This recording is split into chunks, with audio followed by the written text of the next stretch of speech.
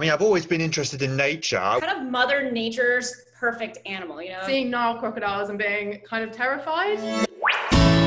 Welcome to the Nature Talks podcast.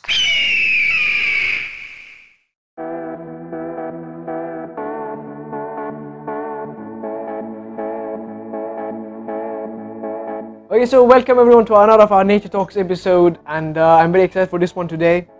And this is of course a place where learning turns to conservation. So today we have got someone who is going to talk to us about the cutest of all creatures, penguins. We have got Katie here. Hello Katie, thank you for giving us your time, and can you please introduce yourself to the audience? Yeah, sure. So my name's Katie. I am a PhD researcher in the UK, and my job is, on the cutest animal in the world, obviously. I'm a little bit biased. But yeah, my main duties for my job is to detect how penguins are adapting to climate change. So that's kind of the overall question that I want to know, how are they adapting and why? But at the moment, I'm looking at something that's kind of a bit icky, I suppose, because I'm using penguin poo samples to analyse kind of how climate change affects the composition of their guts. So no cuddling of the cute penguins at the moment. I'm more looking at the smelly, yucky stuff. But I enjoy that stuff just as much. So yeah, that's a quick overview of what I get up to. That's very much amazing. I myself love penguins very much, and I've only seen them in zoos, not one of them up close. So Katie, which species of penguins? We know that there are actually 17 species of penguins on Earth. So which one do you actually, what is your main research on? Which species do you mainly research on? Yeah, so the amount of penguin species there are is actually kind of debatable. A lot of people argue about it. There's kind of anywhere from 17 to 24, depending on who you ask. But my research then focuses in and around Antarctic species. So that's all the species that are living, at the very south of the world, in like the subantarctic islands, or on the actual Antarctic peninsula. So things like emperors, king penguins. I've been working on some chin straps lately. So all of those kind of cold species penguins are the ones that I specialize on at the moment. So Katie, of course, what do you think about, before we of course get into much of a detail, what do you think most people think about penguins, that you think it's wrong, or it is just not how penguins actually are? Like, what do you think that, okay, people should not think of penguins as this way, but in this way that I see them? Well, I mean, the number one thing, I suppose, is that everyone thinks that penguins live at the North Pole. That's the number one thing I see. Like, so when people ask me, do you get to go, up north to go see them? And I was like, well, if I went up north, I probably wouldn't find any. So obviously we've got our two hemispheres. You will only find penguins in the southern hemisphere. That's, I think there's one species, which is like the Galapagos penguin, that might just pop over the equator every now and then. But yeah, penguins as a group of animals are pretty much restricted to the southern hemisphere. And that's the number one thing that I see that people don't know. So yeah, you'll never see a penguin and a polar bear hanging out together. Is basically how I like to think about it. That's great then. And so now, of course, talking about penguins, how do you think penguins are, let's say, different from other flightless birds like ostriches or emus or kiwis? So how do you think they are different, and why are they fun to study compared to other birds? Yeah, so I suppose one of the reasons why penguins are so cute and why people love them so much is because, when we see them on land, they look so awkward. And the reason for that, of course, is that they are not adapted for living on land completely. They live this kind of life of two halves where they're on land, but they're also in the sea. They can actually spend up to about 60 to 70% of their total time in life in the sea. So a lot of the time we don't really see them, and when they're in the water, they are so perfectly suited to the environment, So a lot of birds that need to fly have hollow bones, basically. Instead of having all that kind of spongy material that we have in their bones, it's completely hollow in most birds. And that is an adaptation for flight. So, they have lighter bones, so there's kind of less drag on them so they can fly. But obviously penguins don't need that. They're not flying anywhere. So they've actually adapted to have the opposite. Their bones have kind of solidified again as they've adapted towards swimming in the ocean. So that's something that I find really interesting because, it's kind of, you can kind of see their evolution progress. Like they must have had hollow bones at some point because they were birds, that could fly once upon a time. But as penguins kind of took this route of going towards the sea, then they actually adapted back into kind of what we would call the regular kind of bone structure. There's so many adaptations. They have this thing called counter shading that I find really interesting. So obviously they have kind of their predators coming up from below. So their fronts are white, so they're kind of camouflaged against the light from the sky. But then they're black on their back, so if something's looking at them from above, then they're also shaded again. So it looks really cute to us, like they're wearing a little tuxedo or something. But these animals are incredibly adapted to the environment that they're living in. They're pretty much perfectly suited to where they're at, which I find fascinating. Yes, exactly, because I actually heard that they have got pretty big feet and long claws to actually hook in the snow and the rocks that they live in. So, Katie, of course, what do you think is that, let's say, the misconception that's going on around people talking about penguins? The general people, like, let's say, myself or the audience here. Misconceptions. Well, yeah, I suppose that a lot of people see penguins in zoos and see them in these big flocks and everything's happy and everything looks great, but a lot of people don't know that half of our penguin species on the earth are actually threatened with extinction. I think that's something that has glazed over a lot, that people kind of see these animals in zoos and they're happy and everything's fine and don't actually think about maybe what's going on in wildlife populations. So yeah, penguins are, they're facing a lot of threats at the same time. There's not one particular thing that you can pin on that is causing population decline. But there's so many different aspects of threats that are occurring for these populations of birds that they're actually the second most threatened seabird in the entire world, this group. And that's definitely a misconception I see. People don't really understand that part of penguins, I suppose. I suppose when you see the documentaries, there's so many of them all in these big crowds that you think, how could they possibly be threatened? But they are, yeah. Yes, exactly. I also believe the same, because the main thing is people see animals in the zoos and they are like, okay, because they exist in zoos in such huge numbers, they must be not threatened, and how are they threatened by so and such reasons. So Katie, of course, I'm not sure if you have seen some of my work, but what I work on is basically on desert animals, so completely different with that colder environment one. And my thing is basically on insects and all these different creatures that are found in the UAE. So it's about climate change. We know that it's happening. So before we get to that climate change point of view, what do you think about biodiversity loss? How is biodiversity loss, let's say overfishing and all these things, affecting the penguins in general? Yeah, so obviously we know we've established the link between climate change and biodiversity loss, but there's a lot of indirect effects of climate change as well. So things like krill. So, penguins rely on marine species for their diets. They don't really eat things on land, which is why they spend so much time in the sea. And I think what we kind of don't realize is how those cascades kind of affect penguin life. So say if there's a decrease in like fish stocks or in krill stocks in the southern oceans, that's going to then in turn affect penguin populations.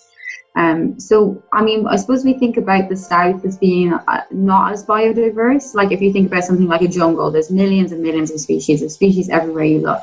In the South, it's kind of a bit more pauperate. There's not as many kind of species going on there.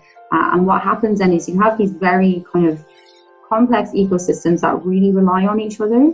So there's less species, but much more reliant on each other for, say, food, for predation, for symbiosis, things like this. So if there's kind of biodiversity loss at any of those key components within these food webs, it really has like a cascading effect on the whole ecosystem. So these kind of these colder environments, let's say, are kind of quite vulnerable to things like climate change, because any biodiversity loss at any level here is going to have such significant impacts on the rest of the ecosystem.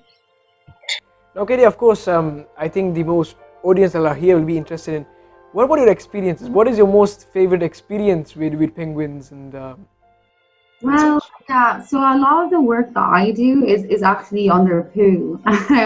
So I basically have all of these poo samples in a freezer, and I take them out and I extract the DNA from the samples, and then I sequence it. So I'm trying to look at what is in their poo.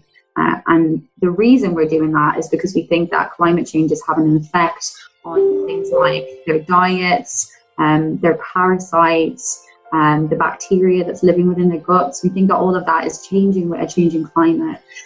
So to be able to sequence things like so complex, like, understanding, say, the food web of a penguin just from a sample of its poo, I find that extremely fascinating, and it's something that I feel like everyone can benefit from learning about. We always just think, well, poo's disgusting, I don't want anything to do with it. But, we can be investigators. We can learn so much from this, yucky stuff, and that's really worth looking at. So that's been my favorite experience so far. Yeah, I mean, they're just so cute. What's not to love? now, Katie, of course, how do you inspect these penguins? Let's say they poo as well. How do you actually inspect them? Is it like, does it require any microscope or any particular tools or something? So if we're looking at something like for detecting species within poo, we actually have to use molecular techniques. So you can't really see a lot of this stuff under a microscope. The reason being is because it's either been eaten by them or the organism itself is it's not visible to the naked eye. Things like bacteria, we can't see bacteria. So we kind of need methods to help us. So we use molecular methods. So that's basically where we kind of take out the DNA, like the genetic code of the organisms, and we sequence it. So it basically means we put it through this machine where the organism is detected at this really small level, and we can get strings of their DNA, and that's how we identify them in the samples. But doing kind of these like poo investigations or whatever, there is the chance to see some stuff actually with our naked eye, things like parasites. If an animal has something like an intestinal worm, you can actually see that under a microscope, which has been really, really cool for stuff like science communication. Finding out like what's in poo samples under a microscope, it seems gross, but it can be really, really cool as well. Well, that's of course amazing. So before we get to the climate change point of side, I have of course read and I've heard that the both north and south poles act as, let's say mirrors, or act as, the white shirts for us, and they reflect the heat and radiation of the sun's energy.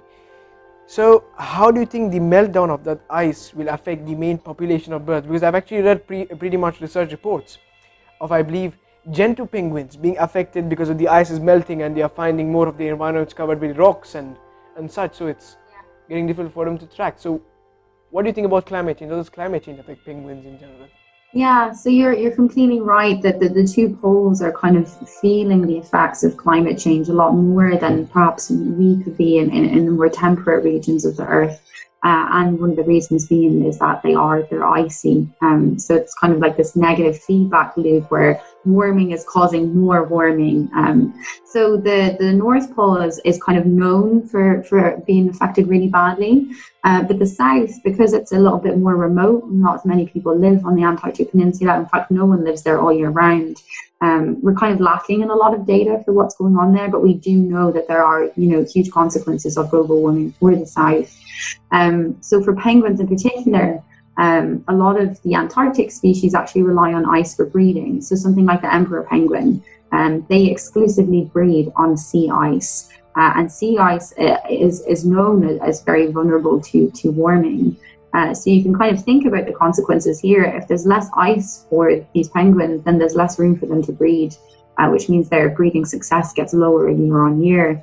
And as warming increases, then you're decreasing the area as time goes on. So you're kind of seeing declines across the board in these kind of Antarctic species because their available habitat is kind of decreasing. Now, of course, Katie, speaking about climate change, now how do you think, of course, we can help to, save the penguins by, small steps that I can take, that all the audience can take to, save the penguins, save the Antarctica from this damaging sort of system that is currently happening, because biodiversity loss is great and climate change is much more of a bigger threat. So what do you think that we can do specifically, small steps to save these unique creatures?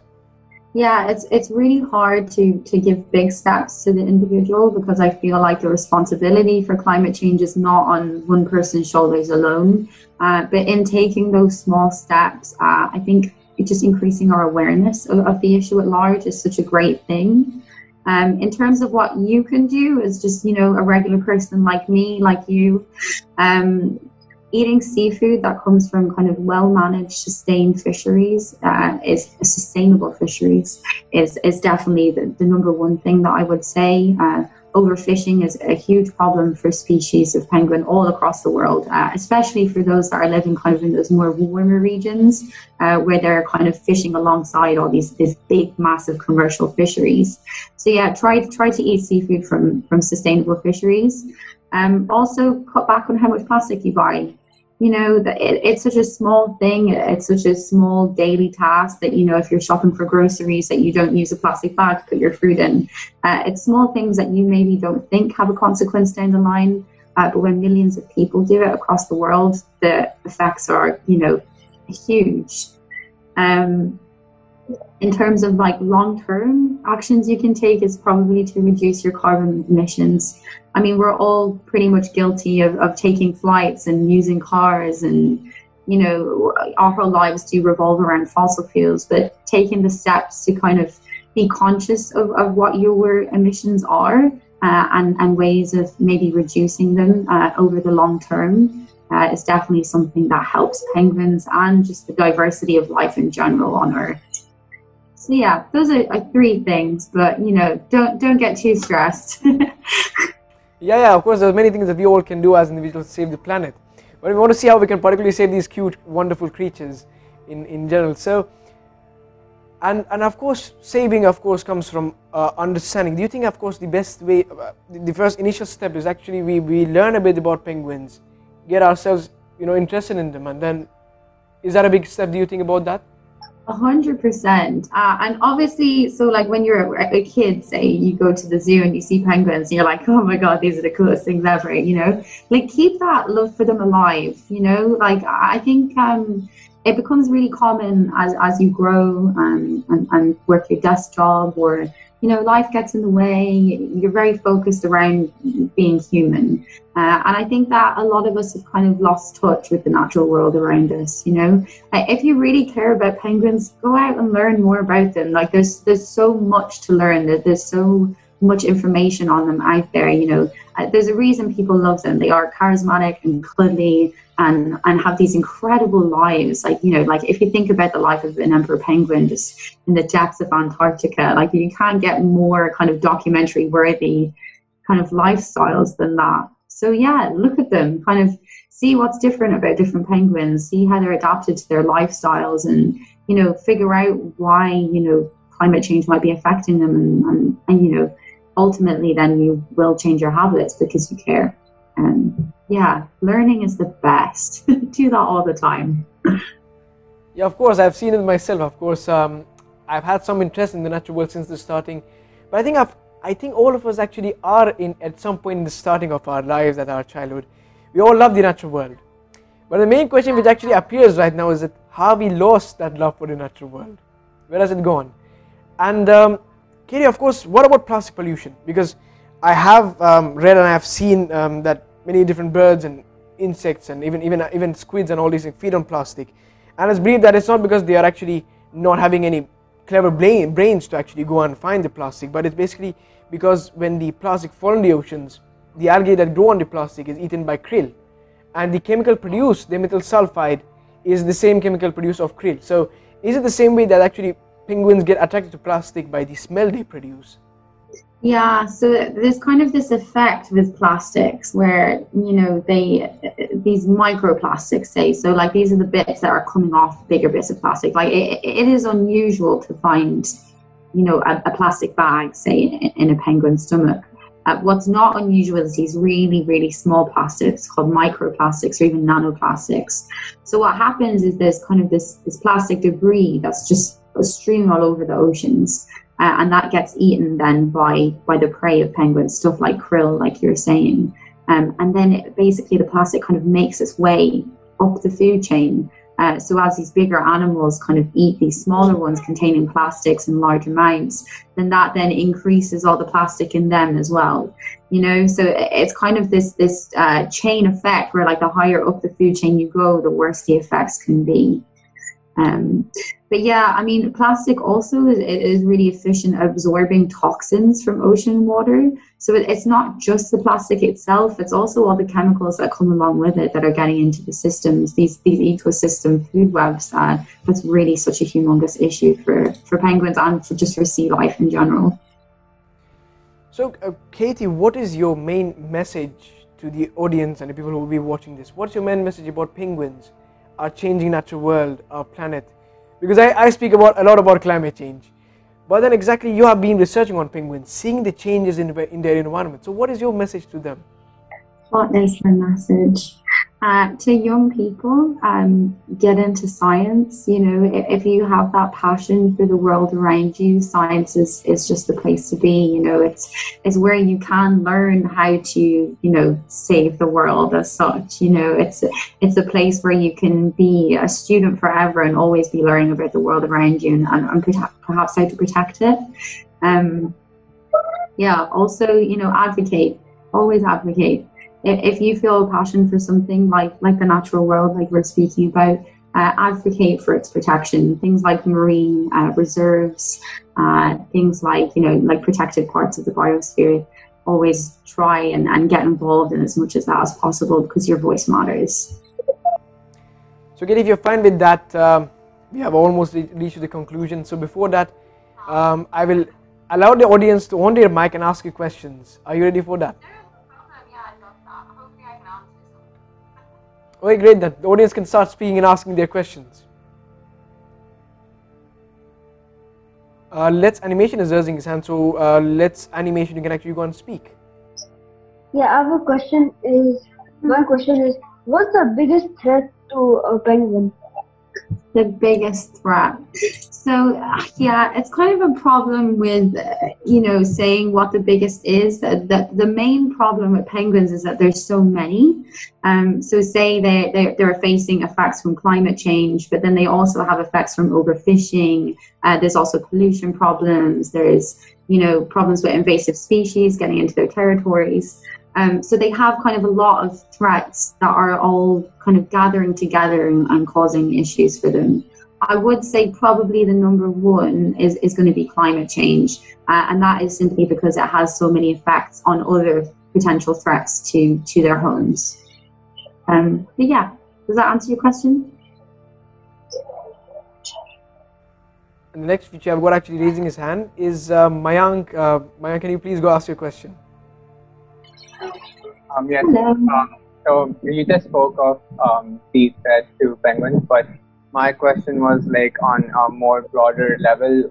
How does climate change affect the lives of penguins? Like you spoke of plastic, but other than plastic, like carbon emissions or anything else, like their breeding cycles or their life cycles. Like how does it individually affect them? Yeah.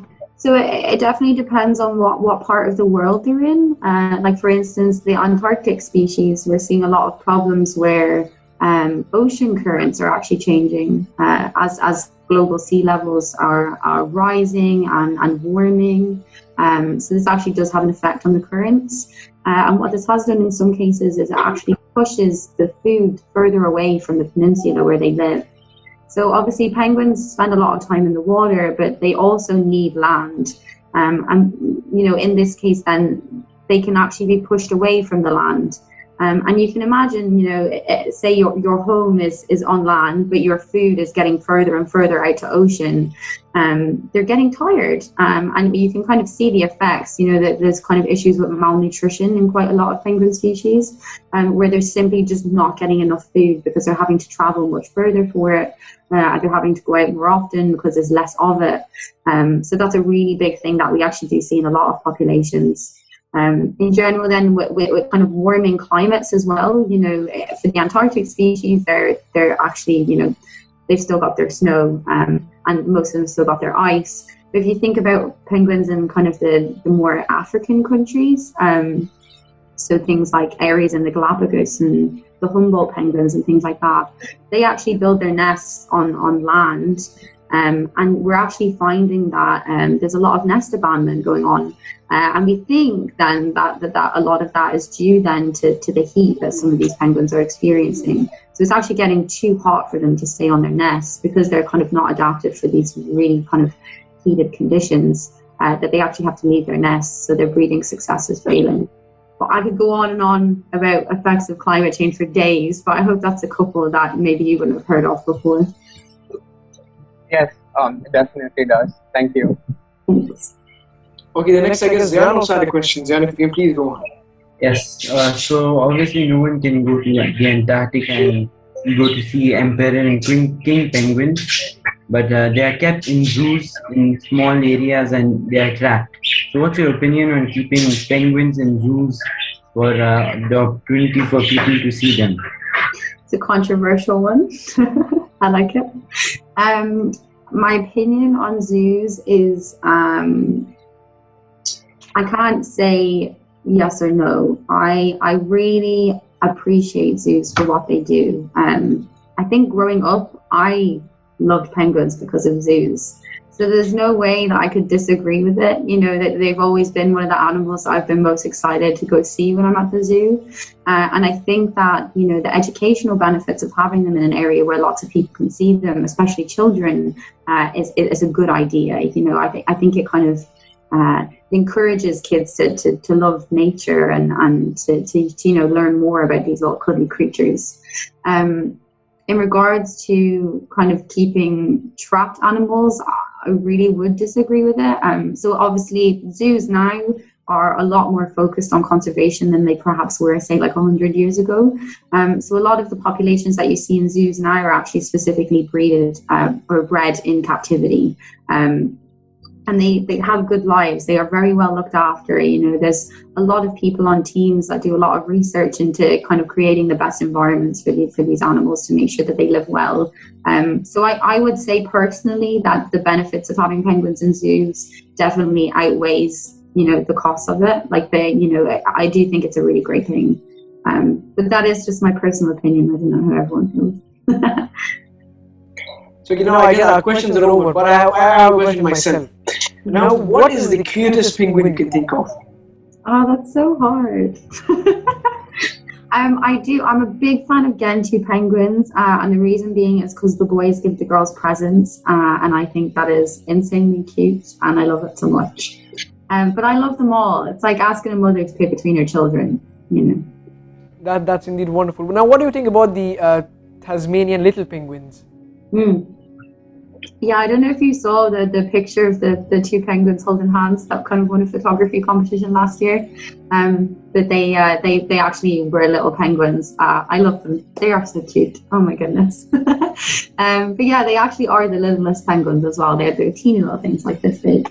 They're so beautiful. I think a lot of people would have seen them actually as well because they live in places like Australia where there's lots of people. So they're kind of popular ones, I suppose, in terms of the penguins. Katie, it was amazing speaking with you today. I myself learned a lot about penguins and all that they do. They do a lot for the environment, and of course we know that the natural world is dramatically changing. It has changed for the past 60, 70 years, and we are seeing the changes right now. We may see, that the penguins actually exist in the South Pole, but we depend on it in many different ways. So it was great that you took us on a journey to exploring the penguin world, all those amazing cute little creatures, what they actually play and how we can actually save them. Before we leave, we have got Let's Animation here wanting to ask a question, I believe, once again. I have a question about how do penguins breathe while they're swimming? How do they what? Breathe? Breathe while they're swimming. Oh, I can't hear. Can you hear, Irfan? He said that how can penguins breathe while they're swimming? Oh, okay. Well, they actually have to hold their breath. So penguins have lungs like us. So they actually do have to hold their breath while they're under the water, and that is kind of one of the reasons that they dive at these really high speeds, and they can dive pretty deep, but they can't do it forever. That's why they kind of live on land and in the sea. You know, that they do have to come up for air, and they do have to go onto land to do things like breeding and building their nests and things like that. So they kind of live between the ocean and the land. So yeah, it was great having you, Katie, here today. Your work is amazing, and all the things you're doing for the penguins and their investigating the poo and everything it's absolutely amazing. It was amazing talking to you today. So for the ones who will be watching this on YouTube, you can ask the questions here, and I'll get back to Katie if I cannot answer them myself. And it was amazing. And do as well check out Katie's Instagram account. It's amazing. So thank you once again, Katie. I hope you have an amazing day. I had fun. Another Nature Topic episode where learning turns to conservation, the main step to understanding about the natural world. Thank you once again, Katie, for joining us today. Bye.